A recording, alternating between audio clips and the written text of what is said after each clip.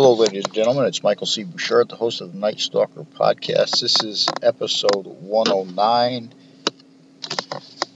the disappearance of Fredrick, Valentich.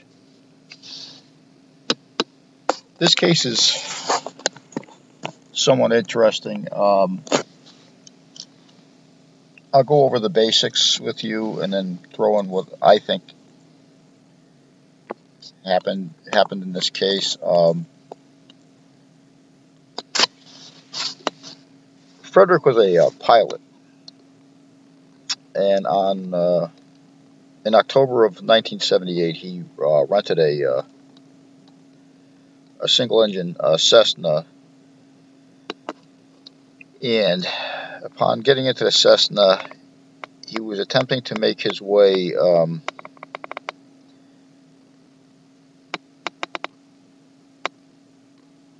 from Melbourne over to the island of Tasmania, I believe it is. Little demographics. Fredrick was a 20-year-old member of the Air Training Corps. He had a lot of flight hours, 560 flight hours. He left from the Moorabbin Airport in Melbourne, Australia. And he was going to make a round trip which consisted of about 560 kilometers from the airport to an island and back. The type of aircraft he was using was a single-engine Cessna 182L Lima. He took off at about, I want to say about 6 p.m. On October 21st.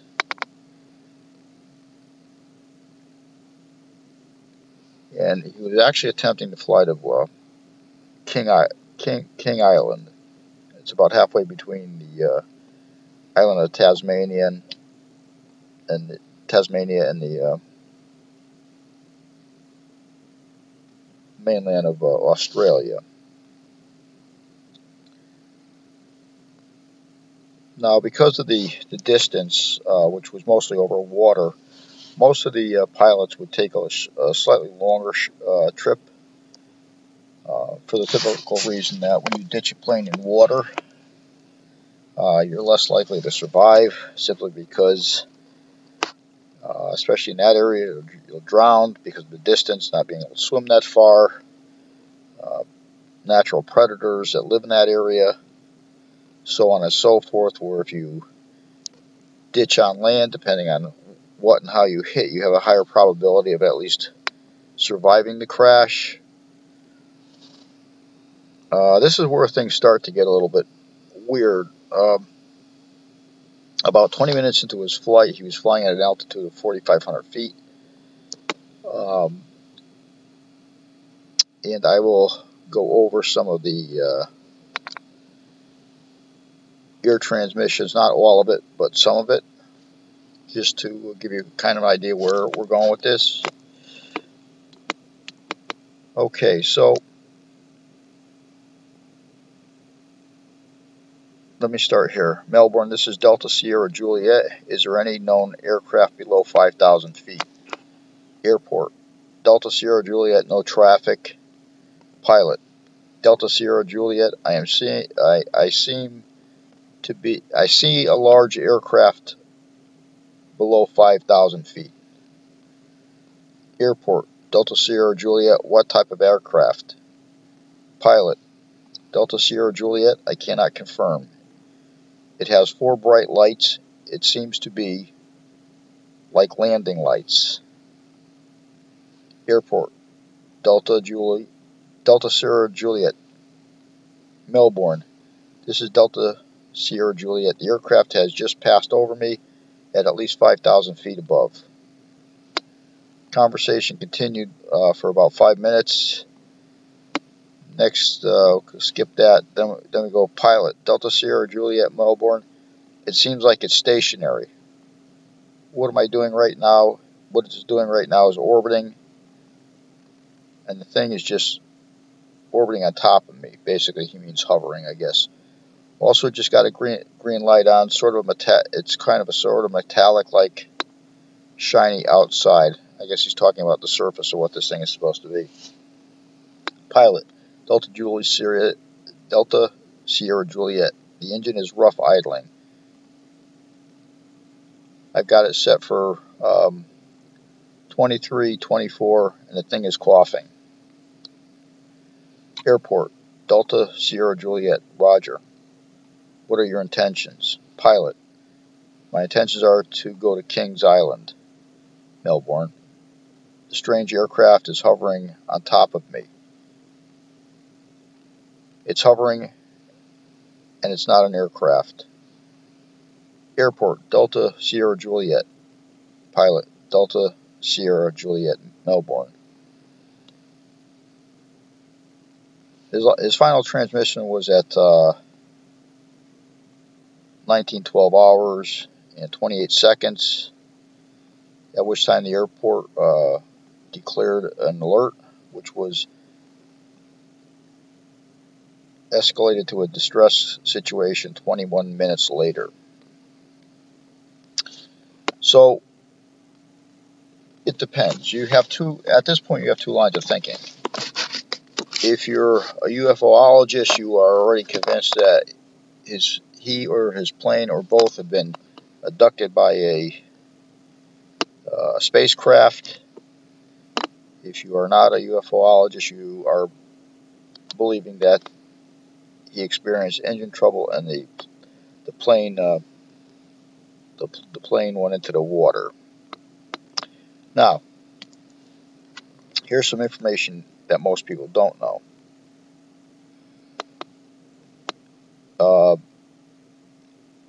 Fredrick had lied to everyone about where he was going, basically, and why he was going to Kings Island. He told the airport that he was picking up passengers, but there was no passengers list or passengers to pick up on the island. He told his family and girlfriends he was going to pick up crayfish, but there were no crayfish available on the island. He told his girlfriend he would be back at 1930 hours, which was clearly impossible. Neither story was true. So really, the question is, where was he going? Okay.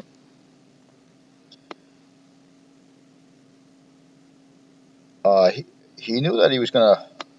This was his first nighttime flight, too. He knew the arrival would be well after dark. He knew the airstrip on Kings Island was uncontrolled, which means there was nobody in the towers there. So basically what that meant is he could land and take off at his convenience without too many questions being known. And if he was actually going to land on Kings Island, he would have called ahead so that the runway lights were turned on, which he never did. Looking at some of his flight records, he was known to toy around with the regulations, managed to have gotten himself in trouble 2 or 3 times in 5 years of having his license. He strayed into controlled airspace around Sydney's airport, and twice flew into clouds on purpose when he had not been rated yet as a pilot.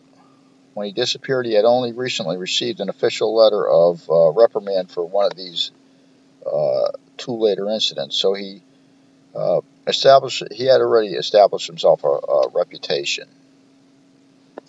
To go on further, both he and his father were longtime believers of flying saucers and spaceships and all that kind of good stuff.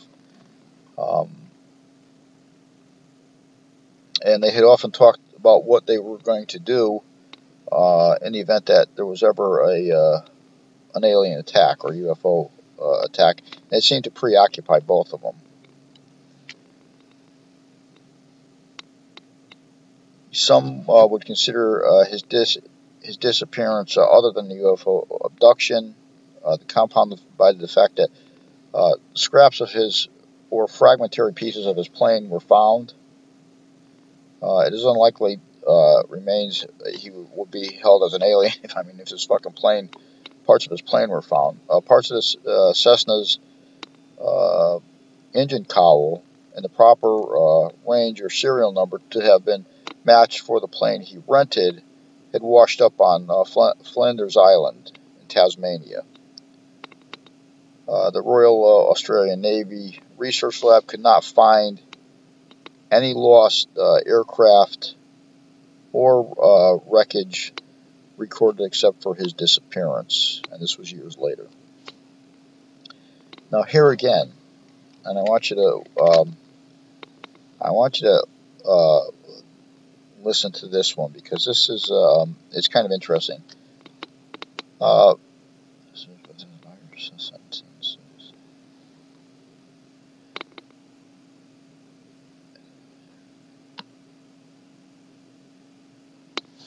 The more interesting part of the story arose. The most striking part was when, if you read the radio transcripts, and I reread them again, the original transcripts, and then I reread a set of transcripts that somebody had mentioned with almost the exact same verbiage. And where did that come from? The same place Bob Lazar's hand scanner came from. Steven Spielberg's Close Encounters of the Third Kind, which had been released less than a year before his disappearance. If you remember, Rob Lazar and car salesman Jeremy Corbell were telling the public on a movie that they had made that while he was an employee of Los Alamos, Rob Lazar was the one that popped open the Area 51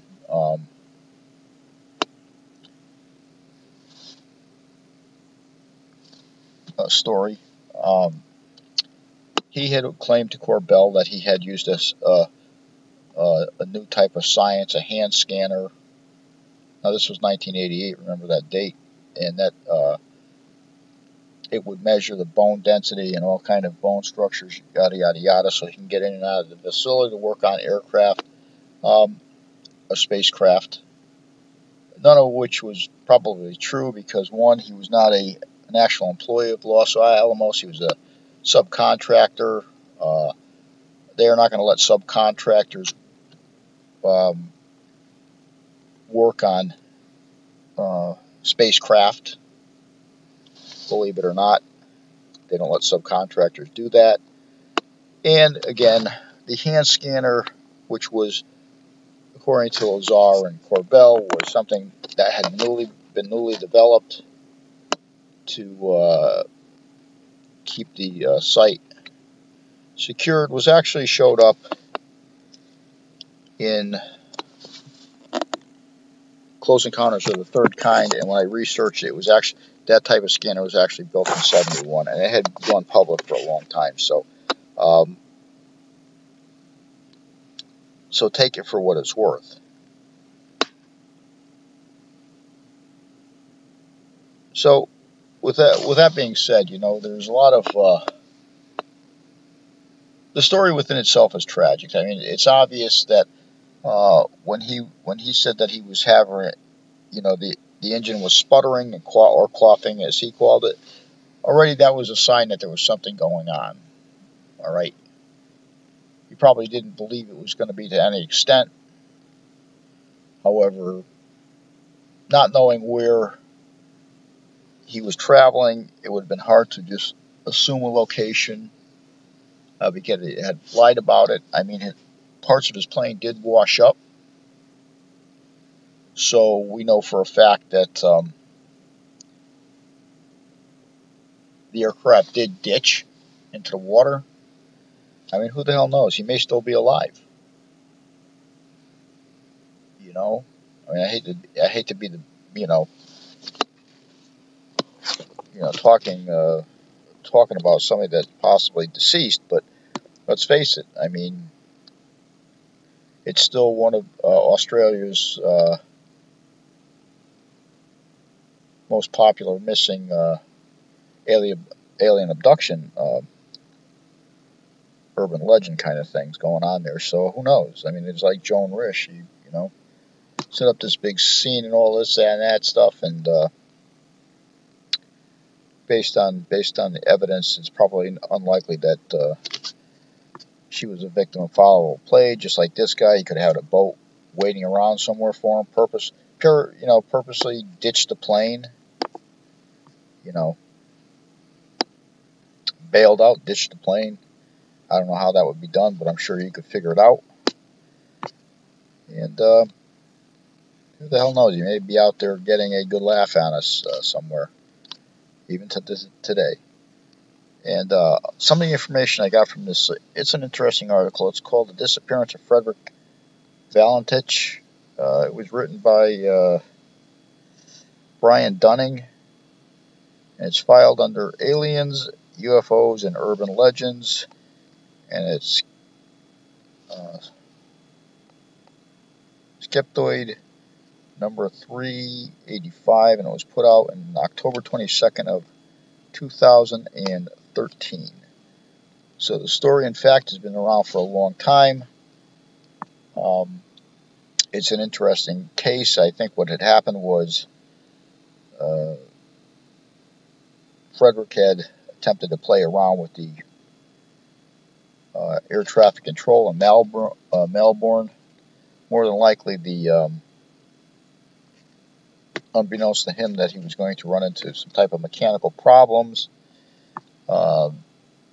ditching in the water, not on King Island, but rather another island off of Tasmania. And unfortunately, we will probably never know.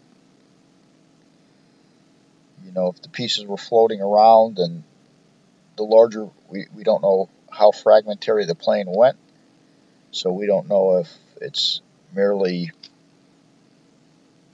sunk to the bottom, the larger portion of it, and whereabouts, nobody knows. I mean, I'm sure one day it'll eventually be found. But to this point, it still remains in what we consider an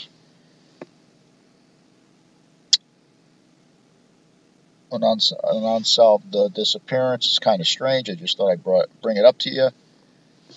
And this is Michael C. Bouchard, and this should be episode 109. We have so many episodes going on, I have to occasionally look back just to see what I'm doing.